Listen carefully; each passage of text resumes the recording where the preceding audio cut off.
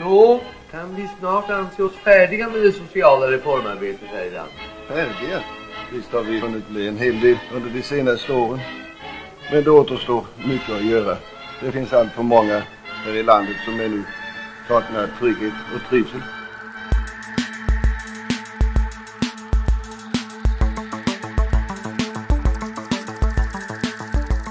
Varmt välkommen till ett nytt avsnitt av Den svenska modellen, en podcast om journalistik och medier som görs i samarbete mellan tidskrifterna Kvartal och Dagens Arena. Och jag som säger det, jag heter Jonas Nordling och är chefredaktör på just Dagens Arena. Och med mig har jag som vanligt min kollega Jörgen Wittfeldt. Hallå Jörgen!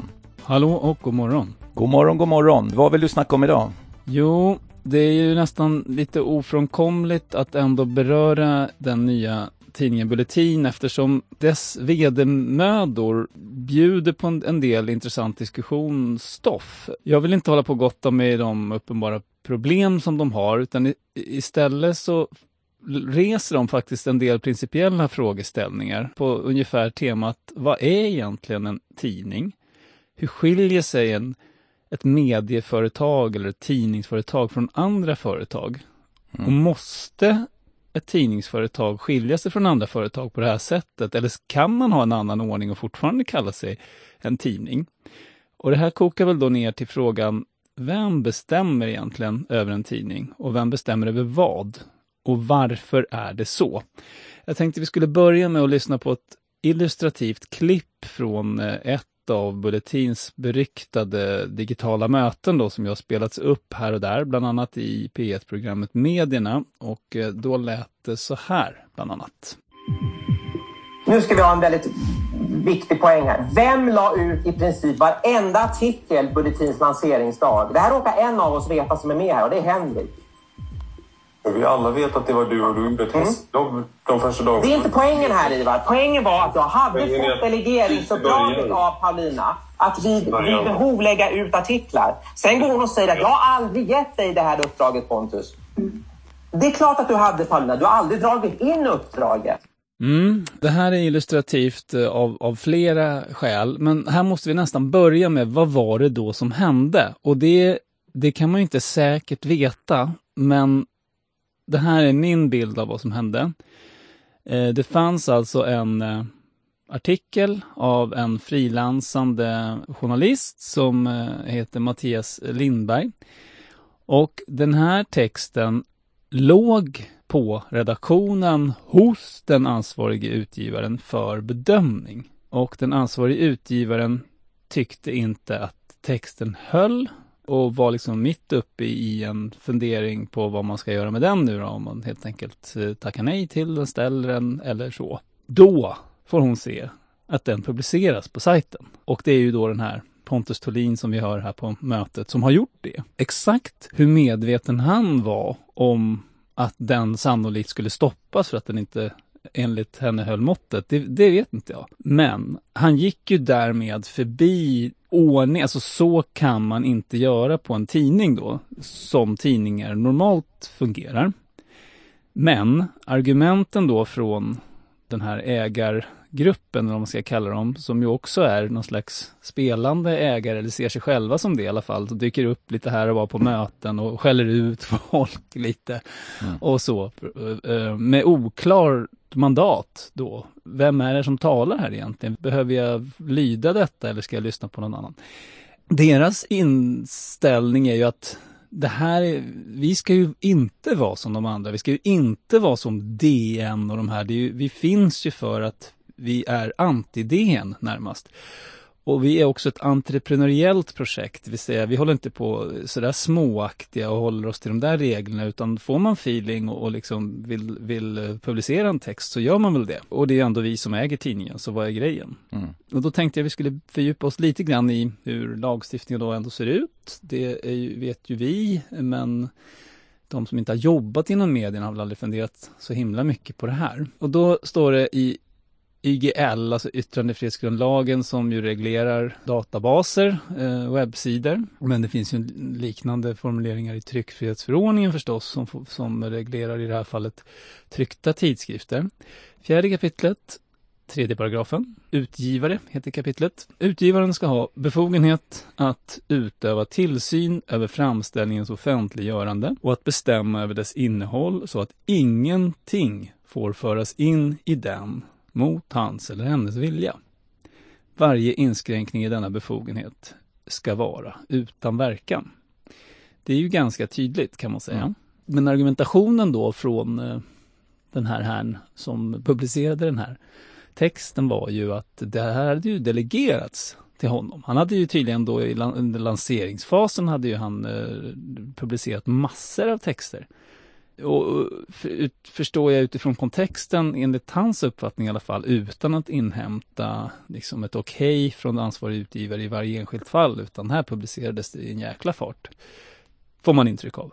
Och för att återgå då till de frågorna jag ställde i början, måste en tidning skötas på det här sättet? För det här är ju nästan religion i medievärlden, att man har en ansvarig utgivare och hans eller hennes ansvar är oinskränkt. Alltså det är verkligen hon som torskar om någonting händer och därför är det också hon. Alltså det för att vara väldigt konkret, det är ansvarig utgivare som får skaka galler om det skulle gå så långt att man begår ett tryckfrihets- eller yttrandefrihetsbrott i den här tidningen. Det är inte den här som la ut texten, det är inte han som hade skrivit texten utan det är då den ansvariga utgivaren. Och det ger ju också, borde ju ge närmast oinskränkt makt över att säga ja eller nej, den här kör vi inte. Men då återigen tillbaka till deras, nej men det här är ett entreprenöriellt projekt. Det här är ett företag som ska växa snabbt och så här, vi kan inte hålla på med det där. Och varför ser det då ut så här från början, Jonas? Det kan ju vara en första diskussionsfråga.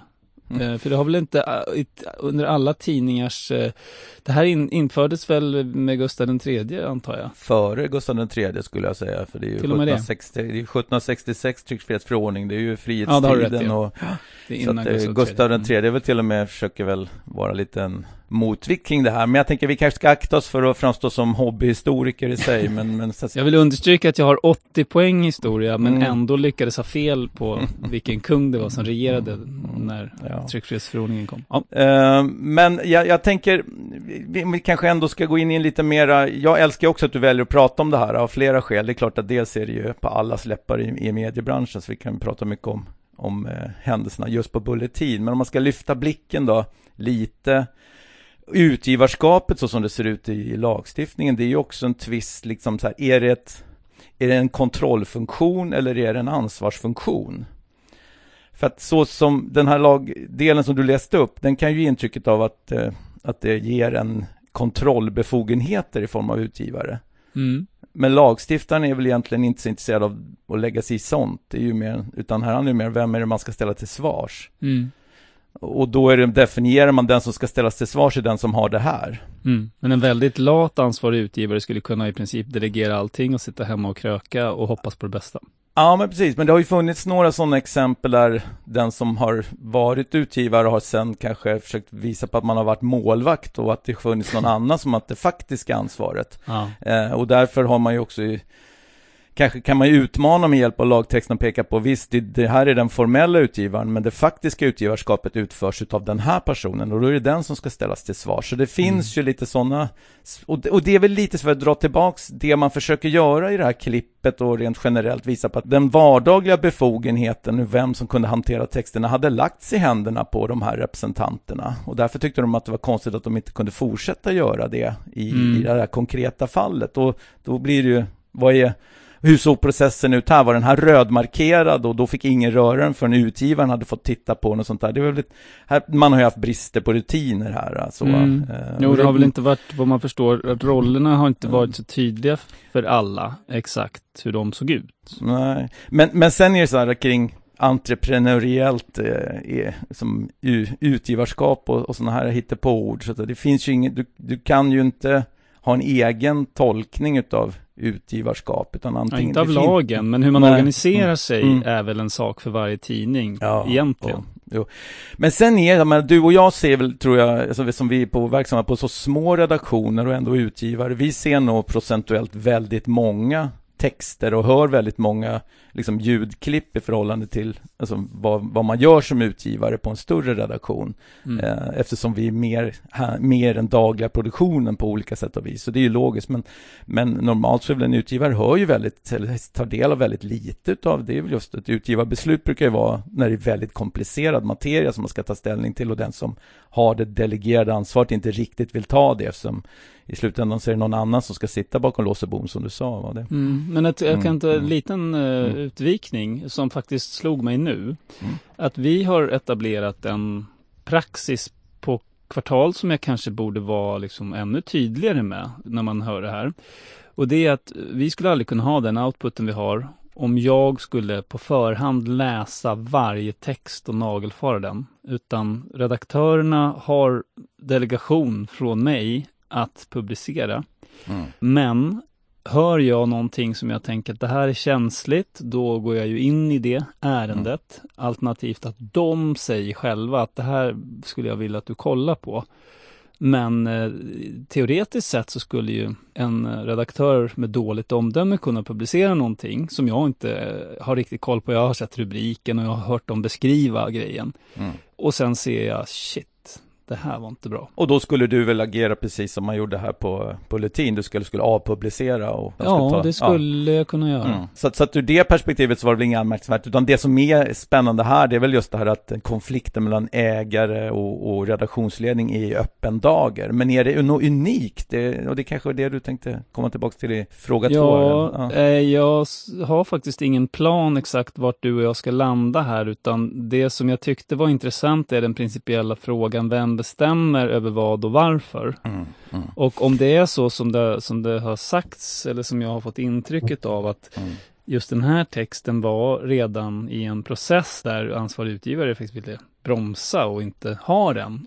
Och så dyker den upp ändå. Då spetsar det ju till sig extra mycket det här. Vem är det egentligen som bestämmer här?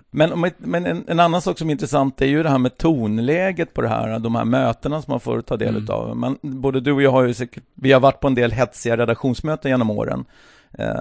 Man kan ju känna, man har hört folk brinna för olika saker så det är ju inte helt, det går inte alltid snällt till på ett vanligt redaktionsmöte. Men det här är ju öppen krig mellan två grupperingar inom ett mediebolag som man kanske inte tar del av så ofta. Ja, men man hör ju att de är pressade var och en från olika håll. Och sen kan man inte låta bli att fundera över vem spelar in det här och varför. Det är väl, gissar jag, inte så lojalt. Nej. Om man nu har den här företaget som sin arbetsgivare. Att spela in och låta andra medier få tillgång till inspelningen. Nej. Det är ju närmast definitionen av illojalt, tänker jag. Nej, men ja, det är spännande att du tänker så. Jag tänkte, det där med spela in är ju intressant för jag tänker, ett tag så florerar ju väldigt mycket klipp från olika Sverigedemokrater som i interna överläggningar sa olika saker och man blev lite fascinerad över att de verkade ha en inspelningskultur. Och i det här fallet då så är det väl, tänker jag, som journalist om man vet att nu jäklar håller det på att hända någonting som är bra att dokumentera. Då är det väl ändå logiskt att man trycker på räck. Tänker jag. Spela in kanske man kan göra. Ja, för det är reportertarmen på något sätt så här. Och det är väl om man har ett Zoom-möte, det är så väldigt lätt att bara trycka på den här röda knappen. Liksom, att syns inte det för alla andra? Jag vet faktiskt inte. Det borde är min ju göra det. Så, ja. Eller så är det så att jag vet inte. De kanske till och med hade inspelning som grund. För ibland tar man ju anteckningar på möten och sådana saker. Och det kan ju vara. Kan det, va? Ja, men spela in är en sak. Tillgängliggöra för andra konkurrenter är en annan. Ja, men absolut, så är det ju. Men det är väl också påtagligt att den här typen av hetsiga möten 2021 kan inte ske utan att någon dokumenterar dem på det här sättet. Och det är klart att många blir glada att man får höra det och inte bara läsa om det naturligtvis. Men jag skulle säga så här, utan att ta ner händelserna på Bulletin till någon sorts normaltillstånd, för det är det absolut inte, så finns det ändå väldigt intressanta, alltså det här med excentriska ägare. Det är ju ingen nytt i mediebranschen, det skulle jag säga. Det är väl nästan, skulle jag säga, det var normaltillståndet för 150 år sedan. Då ville man bedriva publicistisk verksamhet så var man på ett eller annat sätt om inte excentrisk så åtminstone att man hade en önskan om att få synas och höras och visa på sin särart. Det var ju liksom poängen liksom, och det är ju därför vi hade en sån stor mångfald också. Alltså, då brann man ju på ett sätt som kanske på samma sätt som vi hör ägarrepresentanterna göra här. Så på så sätt så är det väl en tydlig... Det här, många nystartade medier börjar i den här änden, att man har starka viljor om vad man vill göra och en egarrepresentant ger utlopp på det här sättet. Sen är det här en udda... Man har sällan startat med att köpa in all-star-team. Liksom, så att, nej, och att man ser de anställda som verktyg för att fullfölja den här visionen och glömmer bort att de kanske har egna agendor och idéer och inte går att ratta som en marionettdocka alla gånger. Nej, och sen... Jag har ju åkt runt på väldigt många redaktioner i egenskap av facklig företrädare under ett helt decennium. Och alltså jag har stött på väldigt många excentriska ägarfigurer i svensk mediebransch. Men de har ju oftast inte väckt den här typen av friktionsyta som kommer upp en dager här. Utan det har ju oftast varit kanske någon äldre person som har ärvt titeln eller ärvt sin funktion eller köpt den och sen som gjort den till sin egen familjeföretag, och sen så har allting som man har byggt upp kring detta har anpassats utifrån den här excentriska personen. Att det man har lärt sig att leva med en person som kanske har skapat sitt eget universum, och det tror inte jag är... Det finns ju många branscher, det är ju inte bara i mediebranschen, de kan ju dyka upp var som helst. Folk som kommer och går i morgonrock på redaktionen därför att de bor där liksom, och det finns många såna här exempel på udda historier, men det som skiljer sig här, det är ju att man har den här dels excentriska ägarkaraktärer kontra ett gard av luttrade redaktionella medarbetare som redan har en klar bild av vad det innebär att jobba. De formar sig inte, och det är ju då att de är inte formade efter samma världsbilder helt enkelt, och det är ju därför det blir så fantastiskt. När du beskriver det där med morgonrocken så kommer jag osökt att tänka på HBO-serien Succession som ju handlar om en sån Rupert Murdoch mediaägarfamilj. Det finns mycket där. Men du hade också en intressant sak som du sa när vi pratade inför det här lite om hur organisations- och fackpressen ibland kan se på sin roll som ägare. Att den inte alltid är så olik det här faktiskt. Nej, tvärtom skulle jag säga. Utan att kanske, jag ska säga att jag har nog inte stött på någon representant för organisationspressen som använder den här framtoningen som kommer fram vid de här inspelningarna. Men däremot synen på att man på något sätt vill runda den redaktionella integriteten och utöva makten över utgivarskapet, den är väldigt tydlig i många organisationsägda redaktioner, att man har ägarrepresentanter som vill ta över utgivarskapet och just ser på det som en kontrollfunktion över innehållet. Och det är egentligen effekter av exakt samma okunnighet om redaktionell process, att man vill lägga sig i vad den här publikationen egentligen ska syssla med. Och det har ju lett till att många redaktioner som ägs av organisationer av olika slag, det är ju inte sällan man kan se att utgivarskapet inte ligger på redaktionen utan ligger hos någon annan del av den här organisationen. Och hur funkar ansvarig utgivares roll då? Nej, men då är det ju så att då kan man ju jämställa det med att det blir som i en vardaglig miljö, så är det ingen skillnad, därför att redaktionschefer och liknande på en stor redaktion går ju inte till utgivaren och frågar om någonting, utan man rullar ju på bara, utan det är ju de här då lite mer känsliga publiceringarna som man går och tar ett utgivarbeslut, och då bygger det på samma sätt. Problemet är ju här bara att man går utanför redaktionen för att inhämta det stödet, alternativt då vill varna om, och då får man ju en annan drivkraft vid utgivarbeslutet såklart, och det är ju där den här krocken blir, om en publikation ägs utav en arbetsgivarorganisation och sen så har man en redaktion som vill titta lite närmare på brister hos medlemmar i den arbetsgivarorganisationen, då är det väl rimligt att tro att utgivaren, om det är i form av någon förbundsdirektör, kanske inte tycker att det är meningen med den här publikationen, och sen så blir det då istället att man kanske steker den grejen när en chefredaktör bara go ahead, det här är bra press liksom. Så att, Det här kom ju upp väldigt tydligt med lärarnas tidningar ju, eftersom, visst var det de som kommunicerade en ny policy där de tyckte att det här är ändå en fackförbundstidning, vi kan inte ha någon ansvarig utgivare som springer runt och gör på sitt eget projekt, utan han det där kommer upp med jämna mellanrum. Innan dess så hade vi det stora fackförbundet Visioner, men det finns ju andra fackförbund som inte har någonsin haft utgivarskapet på redaktionen. Lärarförbundet blev ju tydligt för att de ville lägga ner hela sin tidningsavdelning. De gav ju ut, det var ju ett 10-tal titlar, de hade ju en jättestor redaktion med 50-60 anställda liksom, som man helt plötsligt, men det här vill vi lägga ut på entreprenad. Vi ska inte syssla med det här kan vi köpa in istället. Och det var ju på något sätt kanske, det handlar inte så mycket om utgivarskapet i sig som synen på att man skulle vara en medieägare, att de dissade sina egna anställda. Det var det som var det anmärkningsvärda i Lärarförbundets fall.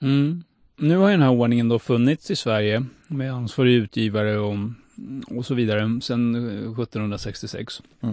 Men det finns ju äldre företeelser som har gått i graven. Bara för att ordningen är gammal gör ju inte det att det självklart är den allra bästa ordningen. Även om vi tycker det. Vad skulle gå förlorat? Om man skulle tänka sig att en tidningsägare är den som bestämmer och har ansvaret, och sen som ett annat företag. Sen så kanske han utser en vd som ska, eller hon, fullfölja visionen. Men ansvarig för innehållet är ägaren. Vad skulle problemet vara med det? Det krävs ju egentligen ingen lagändring för det. Jag tror inte lagstiftaren är särskilt intresserad av någon lagändring, för att det är ju enklare ändå att ha någon att ställa till svars. Det är ju mer om vad man ska ställa till svars för som i så fall skulle kunna vara intressant att ändra. Men att man bara har en person som kan ställas till svars för ett redaktionellt innehåll. Sen vem det lägger ju faktiskt inte lagstiftaren sig i. Ja, men det här brukar handla om när man liksom pratar sig varm för det är ju oberoende. Att journalistiken ska vara oberoende i relation till ägarna. Ägarna ska inte detaljstyra och sådär. Nej, så är det. Men det är ju egentligen inte det är ju inte lagen som reglerar det. Det är ju som det är, utan det är man definierar vem som anses vara utgivare. Det var ju det du läste upp. Men det behöver ju inte vara någon på redaktionen. Det slår ju faktiskt inte lagen fast. Och det är ju det som ändå, det finns ju faktiskt utgivare som sagt befinner sig utanför redaktionens organisation. Men däremot så finns ju tryckfrihetsbrotten. Det är ju de som är, hur de är utformade och hur många de som ska vara. Det är väl så man definierar hur fria medier man har. Ju fler brott som är reglerade i lagen, desto mindre fritt anses ju mediet vara, eller medierna i landet vara. Men rent generellt så skulle ju, om man ska hårdare, bulletinsägare skulle ju kunna plocka utgivarskapet. Jag menar, det är ju som du, jag menar, kvartalsstyrelse skulle kunna bara, men Jörgen, det är bra, du gör det här bra, men vi vill plocka kontrollfunktionen till oss. Vi låter styrelsens ordförande var utgivare, för det tycker vi är rimligt.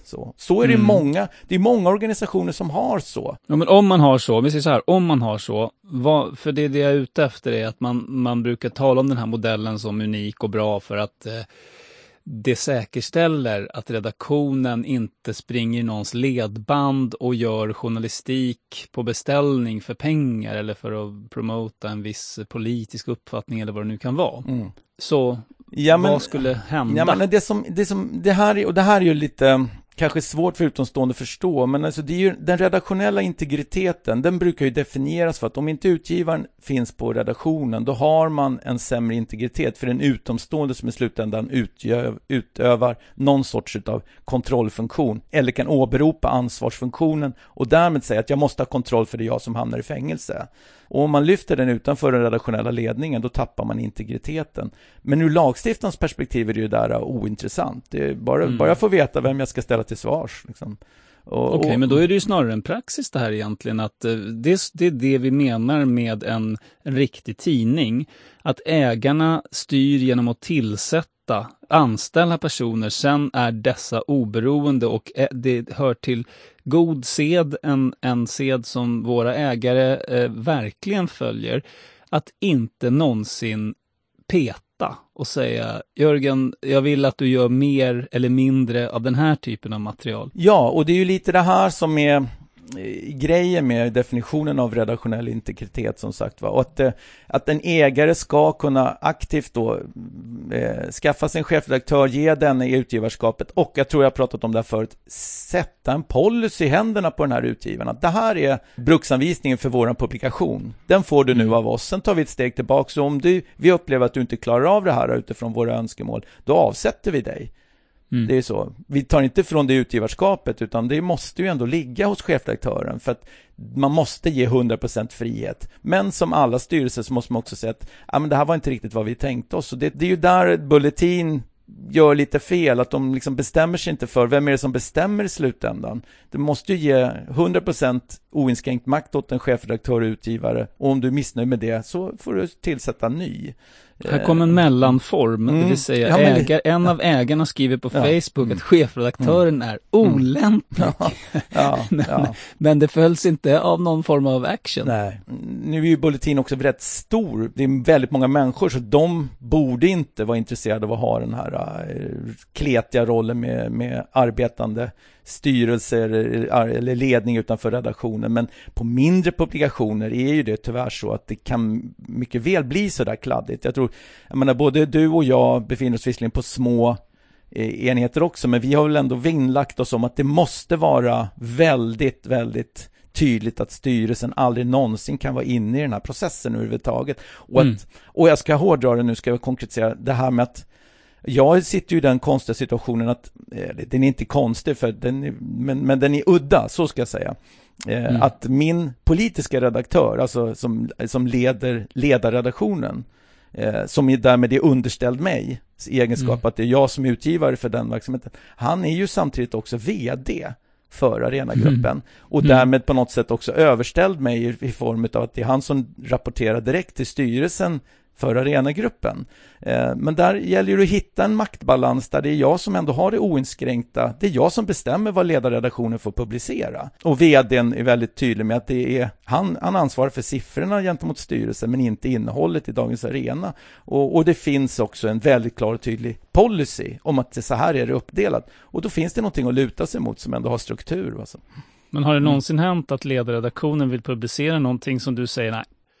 Inte så att man får steka en grej helt, men man kan ju åsikter om alltså, hur man ska uttrycka sig i olika former, och då är det ju med mig man får ta den diskussionen. Liksom, så att, och det är ju inget konstigt, så ska det ju fungera. Men sen är det klart, på en liten redaktion, jag ser ju kanske, som jag var inne på tidigare, lite fler ledartexter än vad jag egentligen skulle ha gjort om jag bara var chefredaktör och utgivare, för att jag sitter ju också och textredigerar vissa dagar i månaden, så att då blir det ju en annan, men då är det ju en dialog som jag inte utövar i form av utgivare utan i form av redigerare. Och sammanfattningsvis då, innan vi lämnar det här ämnet, vad skulle gå förlorat om vi helt enkelt struntade i det här med oberoende redaktion där chefredaktören avsätts om hon inte följer den idé som ägarna menar att tidningen har, utan man istället mera bedriver som ett vanligt företag? Jo, men då är det så, om jag skulle leka med tanken att man tog bort utgivarskapet i svensk lag och att varje enskild då skribent eller då reporter ansvarar direkt för det man då har skapat. Det är ju så där det inte finns grundlagsskydd. Jag menar, i vissa kommentarsfält och liknande där du ansvarar direkt för det du skriver. Det är ju inte bra.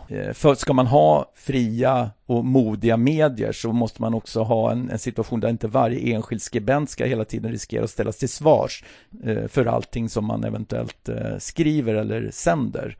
Men om vi leker med tanken att det är ägarna alltså som i andra företag som ansvarar för vad företaget gör. Men det är ju egentligen låt mig ta en parallell. Låt säga att det är ett gruvföretag. Låt säga att det är Boliden och de skitar ner så att, någonstans i världen så att folk blir sjuka. Då är det inte den enskilda gruvarbetaren som är ansvarig, utan det är ju ledningen för Boliden då. Ja, rent konkret skulle det ju då kunna uppstå att man riktar in mot företagsledning istället för en enskild individ i form av utgivare. Det är ju egentligen den förändringen så. Och då kommer ju företagsledningen ha all rätt att göra som de gjorde i det här fallet. Det vill säga bestämma ganska mycket över innehållet. Ja, jag skulle nog säga så att det där blir rätt en akademisk diskussion, för att rent instrumentellt så skulle en företagsledning redan nu kunna just som sagt skaffa sig den kontrollen om det är det man önskar. Och Men det är väl inte vanligt? Nej, därför att de flesta brukar ändå tycka att det är bra att ha en redaktion som bygger på integritet och självständighet. Man vet att, och det är lite så här, vad är det Zlatan sa? Do what you're good at. Att det låt journalisterna syssla med det här, för att ju mer vi är inne och pillar av liksom att vi har synpunkter, då måste du bestämma sig, men är du publicist själv? Och det är det med den här, att dra tillbaka den röda tråden till de tidiga åren då journalistiken liksom skapade sig runt om i världen, så insåg att det fanns excentriska ägare, men i första hand så var de publicister i sin tanke, även om de kanske hade drivkrafter. Jag menar, Lars-Johan Hierta hade en stearinfabrik också liksom, va? Men så att det var han fabrikör eller var han publicist? Ja, han var båda och. Vi låter det bli sista ordet, va? I den här diskussionen, för den kan pågå i evigheter, tror jag. Verkligen. Ja. Yes, vi byter ämne. Jag snackade ju förra avsnittet för 2 veckor sedan om varför vi inte riktigt ska tycka att det är superbra att hänga med staten i olika frågor. Det var ju mediestödet jag pratade mycket om, men jag antydde också att jag gärna pratar lite hur vi ska attackera de här techbolagen framledes, och det tänkte jag ge mig på nu. Vi har ju hört lite kring det här händelserna i Australien. Det berörde vi lite perifert i förra avsnittet också. Och där fick man ju med hjälp av den australiska staten, fick ju medieföretagen i Australien möjlighet att sätta sig och förhandla med techjättar som Google och Facebook. Och där tillhandahöll ju staten någon sorts av system som man skulle hamna i ifall man inte var överens. I Europa, eller EU då, så försöker man ju på samma sätt få Google och Facebook till förhandlingsbordet med medieföretagen. Men här använder man en liten annan approach, och i början av året så satte man ju då ett nytt upphovsrättsdirektiv som ska då få de här stora techjättarna att vara lite mer intresserade utav att förhandla om sina vinster och dela med sig till de som skapar innehållet. Och det här håller nu på att implementeras i de europeiska stater eller EU-stater, EU-medlemsländerna inklusive Sverige. Det är ju som sagt då inte en fråga om nu längre, utan när man får de här techjättarnas pengar att ramla tillbaks i mediebranschen, så att du och jag får några korvören också, Jörgen. Spännande. Ja, och då skulle jag då utifrån, jag skrev en text om det här i fredags också på Dagens Arena, att det är en hög tid att prata om hur det ska gå till, för jag är inte så säker på att det här ens är möjligt i slutändan, och jag är framförallt inte så säker på att det kommer ramla ner så många korvören på just små aktörer som dig och mig överhuvudtaget.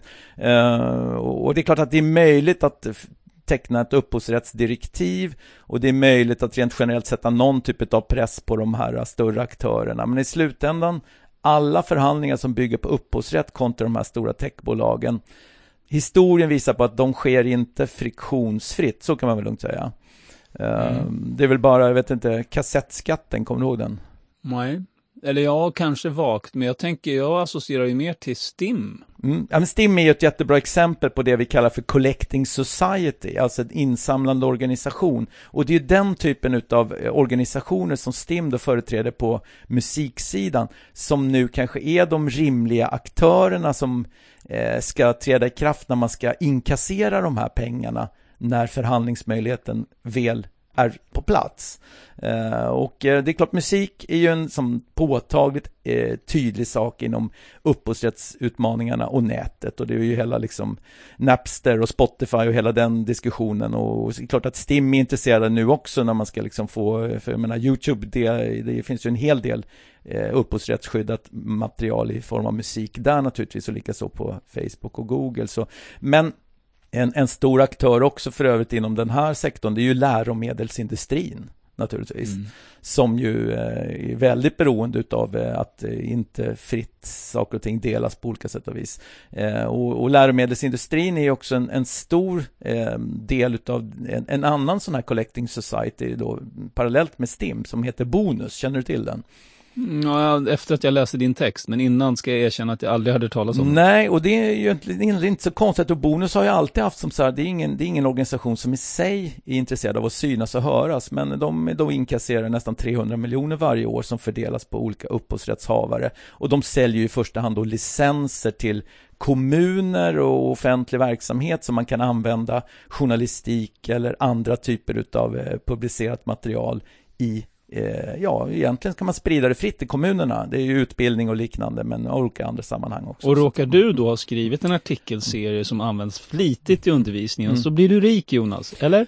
Nej, det är inte riktigt så enkelt. Det kan det ju bli om du har en direktavtal på ett eller annat sätt. Men den här fördelningen när man säljer licenser och avtal, den fungerar inte riktigt på det sättet. Men jag ska också säga för transparensen innan jag fördjupar mig lite där, att jag har ju också suttit i flera styrelser utan de här collecting societies, däribland då Bonus. Så att det som bygger lite också på att jag har lite djupare kunskaper kring det här, är att jag faktiskt har varit en del utav den här verksamheten på styrelsenivå. Det är viktigt att komma ihåg i sammanhanget. Och varför har jag varit det? Ja, det är alltså Journalistförbundet som jag var aktiv i många år då, det är ju en organisation som väldigt hårt värnar upphovsrätten av flera skäl. Och därmed också huvudman i flera av de här collecting societies, däribland och Bonus. Och det funkar ju sådär att de där licenserna eller avtalen då som man säljer in, ja, sen så handlar det om hur ska de där pengarna sen nå de vars upphovsrätt man har på något sätt sålt. Och det är det som är lite min grej. Det där är inte så enkelt som man kan tro. Att man skulle kunna då få Facebook att teckna ett sånt här avtal och sen börjar vi dela ut pengar. Utan det måste finnas en struktur för hur pengarna ska nå upphovsrättshavarna. Den första konflikthärden här, bortsett då från hur Facebook eller Google kommer naturligtvis jättestenhårt lobba för hur internet förstörs på grund av upphovsrättsförespråkarna, och 2, hur det alternativt då blir mycket dyrare att hänga på de här platserna eftersom upphovsrätten liksom fördyrar allting. Det där brukar vara och det var därför jag drog den här kassettskatten som sen blev. Kassetter är ju ingen som köper längre, men man köper ju då olika typer av elektronik där man har lagringsutrymme, så att det som förr var kassettskatt, det heter ju nu liksom, det är en kopieringsersättning som en annan collecting society som heter Copy Swede har rätt att då förhandla om och ta in. Så det här är en djungel i sig, men det enda jag kan säga är att det finns ingen struktur mig veteligen som landar tillbaka på enskilda företag utav de här. Så hur kommer pengarna journalisterna till del då? Jo, så här funkar det ju idag. Det är ju att det finns ju en sorts delat intresse här. Det vill säga det finns en upphovsrätt från företagen, medieföretagen i sig, men så finns det ju en upphovsrätt som faktiskt ägs utav individen. Jag menar, du och jag som kreatörer har ju också en upphovsrätt som vi säljer gentemot det bolag eller det företag som köper det här. Och det har de ju redan betalat för en gång, tycker de.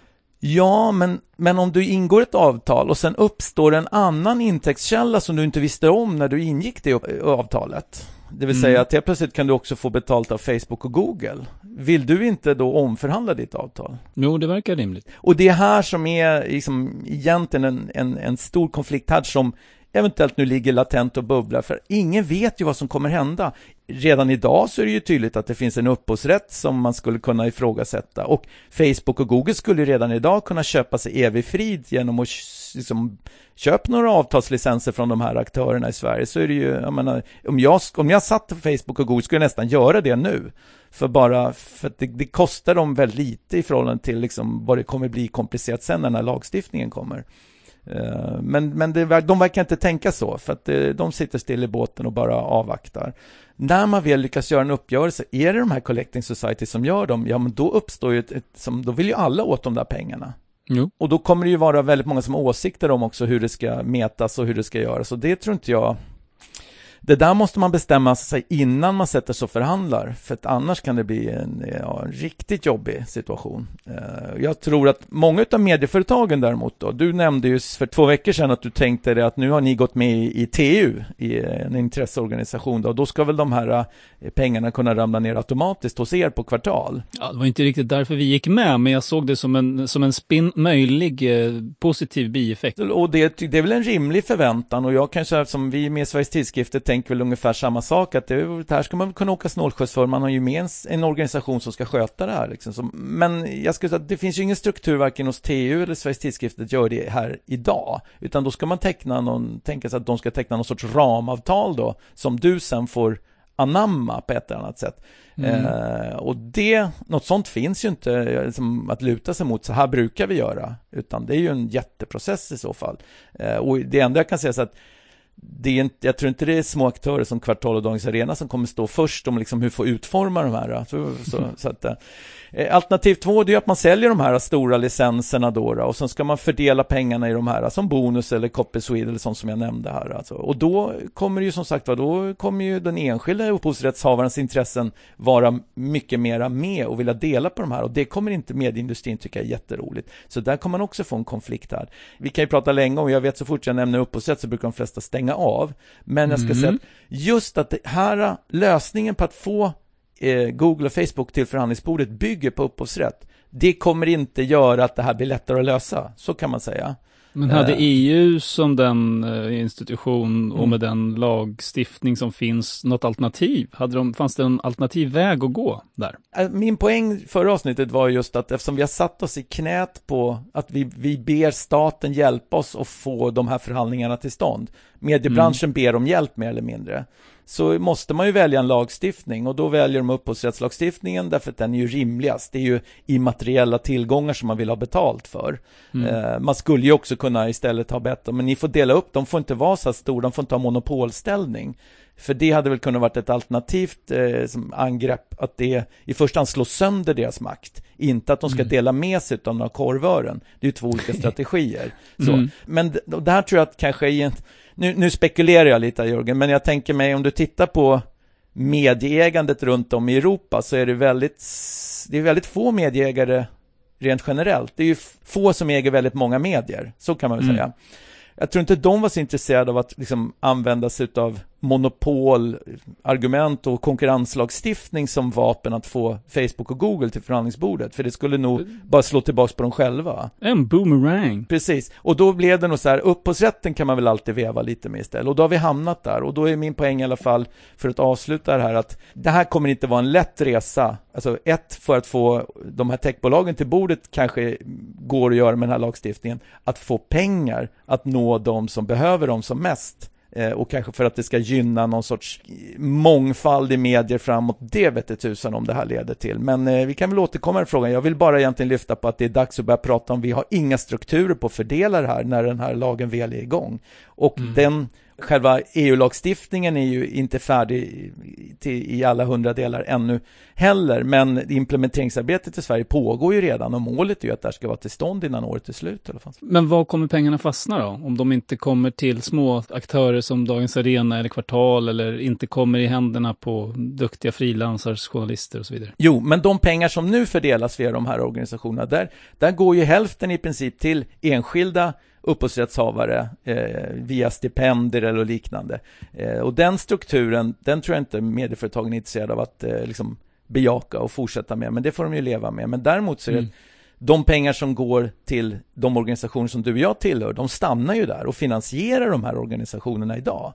Det finns ju ingen struktur där att man delar vidare, utan det är ju ett sätt att liksom hålla nere medlemsavgifterna och erbjuda bra verksamheter i det. Och det är väl bra så, men det kommer ju inte, de strukturer som finns idag kommer inte ge oss mer pengar att kunna göra journalistik. Och det är det som jag menar, hur ska det gå till? Den diskussionen, den förs inte i mediebranschen idag. Däremot kommer TU då växa från en schimpans till King Kong?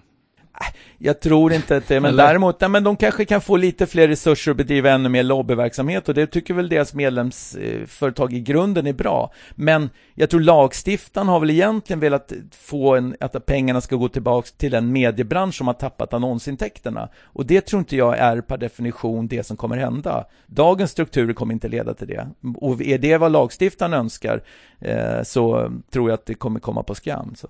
Ja, det känns som att du har levererat både spaningen och analysen. Jag har inte så mycket att tillföra, för vi vet ju inte hur det kommer bli. Nej. Men historien säger oss att det är inte så troligt att de här pengarna kommer liksom hamna i fickorna på enskilda journalister som då kan göra ännu mer mångfaldig och spännande journalistik. På individnivå ska jag säga, Jörgen, så kommer det nog bli så att de här stipendiesystemen, de kommer ju finnas kvar, men de kommer men det är ju inte det som är min bild av att vad lagstiftarna nu vill uppnå, utan de vill ju få en omfördelning tillbaks där pengarna ju verkan i mediebranschen som helhet. Så. Och det kommer inte hända om man inte aktivt pratar om hur en sån struktur ska kunna byggas. Och mig veteligen så är det ingen som för den diskussionen, och jag kan bara säga min text i fredags, det är som att ropa öknen. För ingen vill prata om det här, kan jag säga, inte ens i upphovsrättsvärlden. Och hur tolkar du det då? Att nu är det ingen som vill publikt ha någon åsikt överhuvudtaget. Man vill bara att den här implementeringen ska ske så att man kan börja liksom förhandla. Och jag tror att det är att börja i fel ände. Först ska man nog tänka sig så här, om vi nu får en förhandling så bör vi ha gången klar var pengarna ska landa. För att i slutändan, att förhandla utan att veta vem som ska ha pengarna, det är en dålig drivkraft. Intressant. Ja, vi kanske får återkomma till det där också. Jag hoppas det.